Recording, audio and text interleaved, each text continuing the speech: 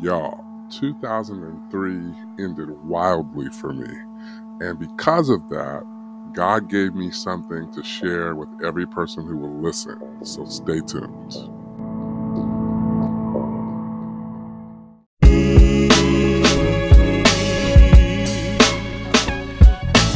Season with Saul. Season with Saul. What's up? This is Dominique Beaumonte, and you are listening to Season with Salt, the podcast.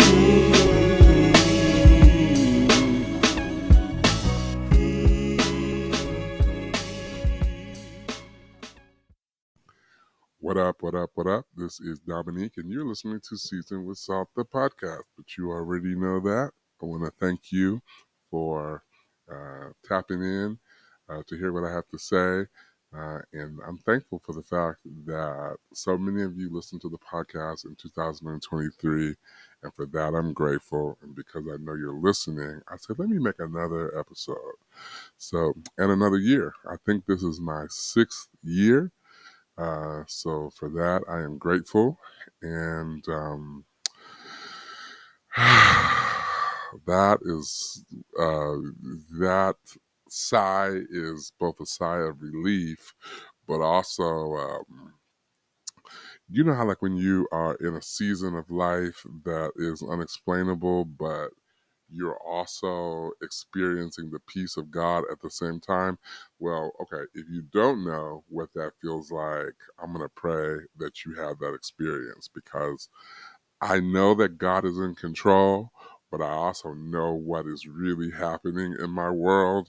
And I'm just, first of all, I'm grateful for the opportunity to be transparent, because in the systems that I have come from, transparency hasn't been honored, particularly when you're going through seasons of difficulty. So I'm glad that God has given me the freedom to be transparent amidst difficult times in my life, and I'm encouraged. All right. So I wanted to talk a little bit about in this episode about some of the experiences that I had during 2023, but more so some of the lessons that I think that God wanted me to see and grow and learn from. And I don't even know what I'm going to call this episode, because we'll see what pans out. But excuse me, I won't be editing that out, that cough. This is Transparency episode 2000. All right. So, okay. So in 2023, I watched a few people in my life, colleagues, friends, people in ministry, who I really have respected, you know, particularly grown respect, or, respected through 2023. And I have noticed that all of them, literally all of them, have something in common that also represents an area of opportunity for me. For whatever reason, I do not know why, but for whatever reason, when God was wiring me, he decided that I would be the kind of person who cares just a little bit longer than the average person, and a little bit more deeply than perhaps I should. I don't know what it is. I have always been the person that is generally the last one to care about something. And I'm the type of person that I will rewind something in my, literally this year, I realized that when I'm worried about something, I can spin in a dream about it, like trying to figure it out. It's almost like it won't let me sleep, but I'm in a disposition of sleep, like rehearsing what I'm going to do, what somebody's going to say. Like I'll dream up all these things that need to be said or that need to be done. I just don't, it's just the way that I'm wired. I'm working on some of it, but I realize that what I'm working on is actually not to be this way, because I feel like I'm wired this way in a sense. I feel like some of the reason why I'm in ministry is because I tend to have a different posture when it comes to care. But it is also, there's an unhealthy side of that. And people in my life have helped me to realize that this year. Like, I'm the one who stays to fix a problem that even other people have determined is unfixable. Like, other people will have on, and I'll be holding on to figure out things that are really impossible. Like, I'm the person who is afraid to hurt people's feelings, so I'll come a little earlier or I'll stay a little later, even though there is not always alignment with my personality. Um, I'm the type of person who, um, just doesn't always consider the reality of my own feelings or my own trajectory, and make sacrifices because I think it's the right thing to do, like even when it's not always the right thing to do, right? I'm being fully transparent. And 2003 taught me that holding on and staying longer and hoping things and people will change and wanting to be the hero doesn't really always pay off. And 2003 had to be, I had to wait until I was 43 years old to figure that out, unfortunately, because there are clearly other people who have figured that out at an earlier age. And I just, 2023 was just the year that God wanted me to realize that. And I learned that, you know, some of the systems that I'm a part of, and I'm saying I because I'm being transparent, but hopefully you can see yourself or your own experiences through my transparency. But I realize that some of the systems that I'm a part of have benefited from the fact that they know that this is my personality type. Like, I will try to save systems even when the people who are a part of those systems don't really care about me as much as they care about my ability to save the system, right? Um, and in my reflection, like, I'm reflecting, I'm thinking about like who are like the people who have stood up the tallest in my life, and they don't have to be like close friends. One of them is a colleague that said, I'm going to draw the line on this date or like that.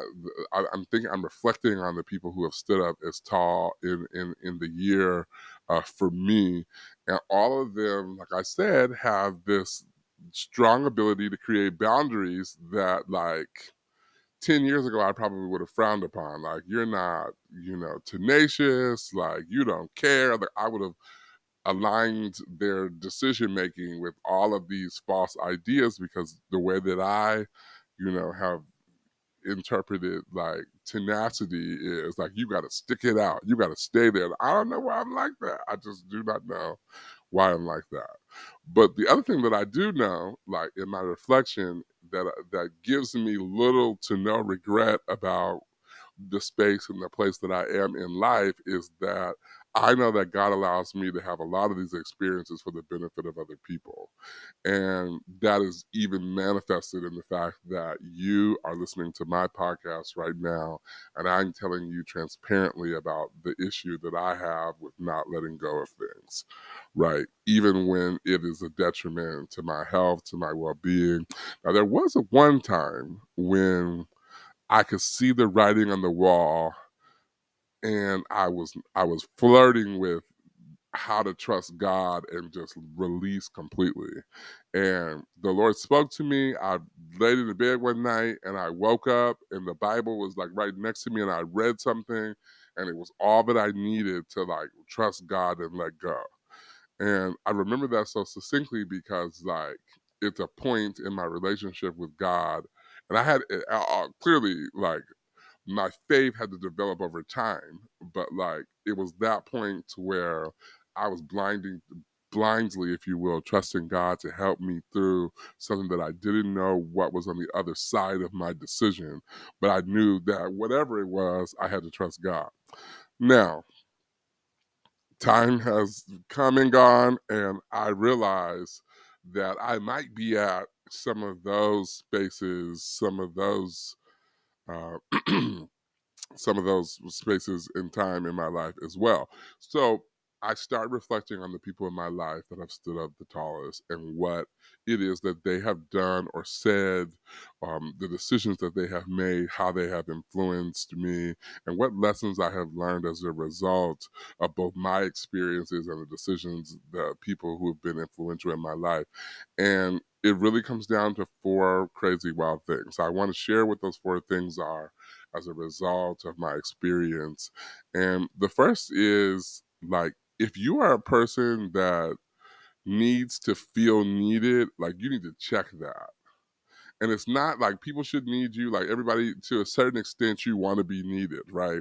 But I think if you have this deep desire to feel needed in the sense that sometimes you come back to situations just so that because people express that they need you, even though you know they're not healthy situations, like you gotta like check that part of you that is so in need of being needed that you would sacrifice your peace, your joy for it. Like, it will drive you down a very painful path and you will come up empty handed because people will use you for what your area of weakness is. And I want to tell you, as a result of what I have learned this year, that you've got to check where that comes from. You've got to consider ways that you can thoughtfully contribute to stuff without being victimized or used by people who really don't care about you anyway. And some people care about you as a person, but they don't know how to care about your whole, because that's your job. You are responsible for completely caring for yourself, and only you know what that is like. And sometimes I think we hope that other people will carry us and care about us more than we care for ourselves because we're putting ourselves on the line for other people, and it just doesn't work like that. So check that need to be needed. I think the second thing is ask God for the wisdom to know when you need to be done, when you need to let go, when you need to hang it up. Like, ask God to show you, like, when enough is enough. Don't extend things when you know inside of you that it's time to call it quits. Don't let people make you feel bad for moving on when you know it's time to move on. And this is not, we're not talking about quitting in that sort of negative sense. We're not talking about quitting prematurely. We're talking about when you know in your gut that it's time to move on, you got to just move on no matter who needs you. Like, one of my friends that I'm very grateful for, hopefully she listens to this, she will know exactly who I am talking about. She is a person who, in the situation or the system that we were both a part of, that system needed her. But more importantly, we didn't need her to be a part of that system in order to rely on her strength. And so she continued to be that strength for us outside of the system. And you can be that strength for a system without being a victim of it, right? So that's two. Ask God for wisdom. When is done? When is enough, Lord? I think the third thing is realizing that leaving can be a gift to you and a gift to somebody else who comes after you. Like, you might be tying up an opportunity or a responsibility that somebody else might be able to grow from and learn more or do something differently. I'm not one of those people that like gives up something and then like wants to manage the person who comes behind me. Like, they'll have their own ideas, they have their own experiences, they have their own innovation. Like, let them go. Like, you don't have to worry about leaving people high and dry, because anybody that is, any system rather, that is in a high and dry position, they will do whatever it takes to get out of that situation for the purposes of advancing whatever that system is trying to advance. So that leads me to number four, which is quite simple. They will be fine and you will be better. They will be fine and you will be better. And if you need to be needed in a positive and constructive way, you will find that somewhere else in a system that honors what you bring and who you are. Or you may not find a system that honors who you are and what you bring, but you will learn to be that for yourself so that you don't depend on other people and other systems to be that for you. And I think that that's the critical lesson that 2015, or no, that was a long time ago, 2023 really taught me, and that I wrestle with, and that I'm working to release myself from when I could have released myself from something and I didn't, right? For the wrong reason, right? But I also believe in the providence of God. I believe in his timing. I believe in his sovereignty. I believe that sometimes we make a decision for ourselves that seems daunting and bad and negative, but it's a part of God's complete and total plan for our lives. And we have to tap into that instead of regret. I know that might be number 5, right? I didn't write that down. That's not in my notes. But like, you got to believe that every experience that you have in your life, good, bad, ugly, or indifferent, God is a part of that ultimate experience because he's drawing you nearer and nearer and nearer and nearer to your presence. Some chapters of your life story won't be flower blossoms and lilies and skipping through a grassy field. Some of them will be difficult. They all contribute to the narrative that is your life. And you got to be okay with that. You also have to remember that what you experienced in the past, like, and God brought you through, gave you the courage, gave you the strength, gave you whatever it is that you needed to get through that season. If he has done it before for you, he will do it again for you. And you will have difficult. You will have highs and lows. You will have peaks and valleys.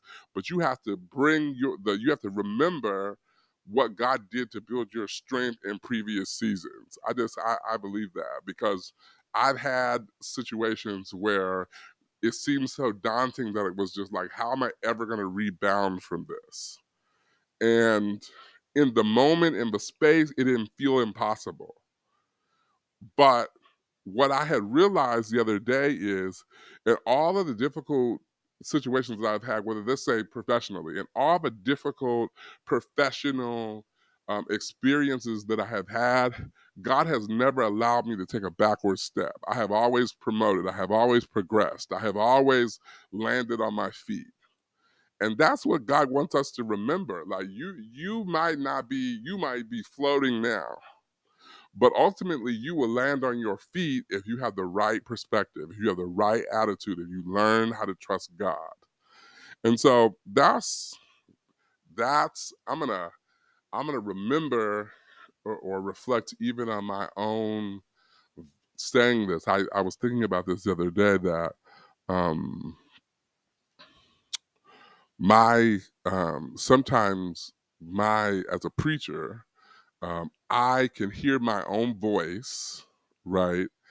And it won't sound like me or reflect my true experience because God is sometimes speaking through me to me, right? Like speaking through me to me, right? So that I can internalize what he wants me to know as I am sharing with other people.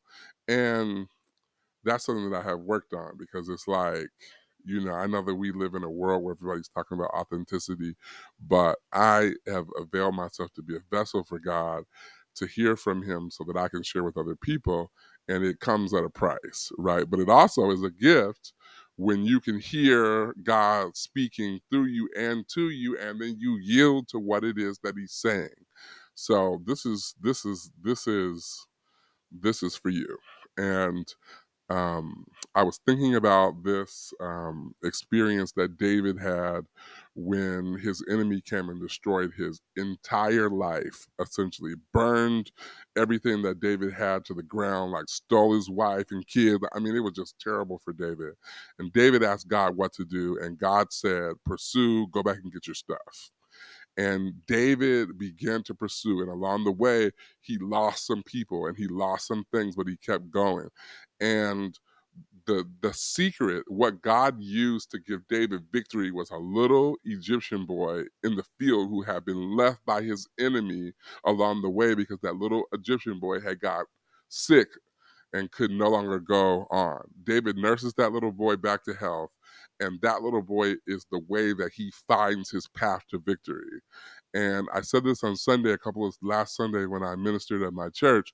I believe that in the season that I'm in, that I'm that little Egyptian, that wounded, malnourished little Egyptian kid that God is using to show somebody the other path to victory. And in the process, God revived that little Egyptian boy and set him on a path to victory.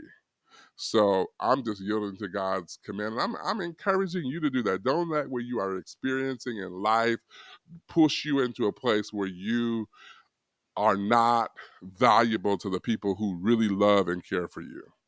I'm done.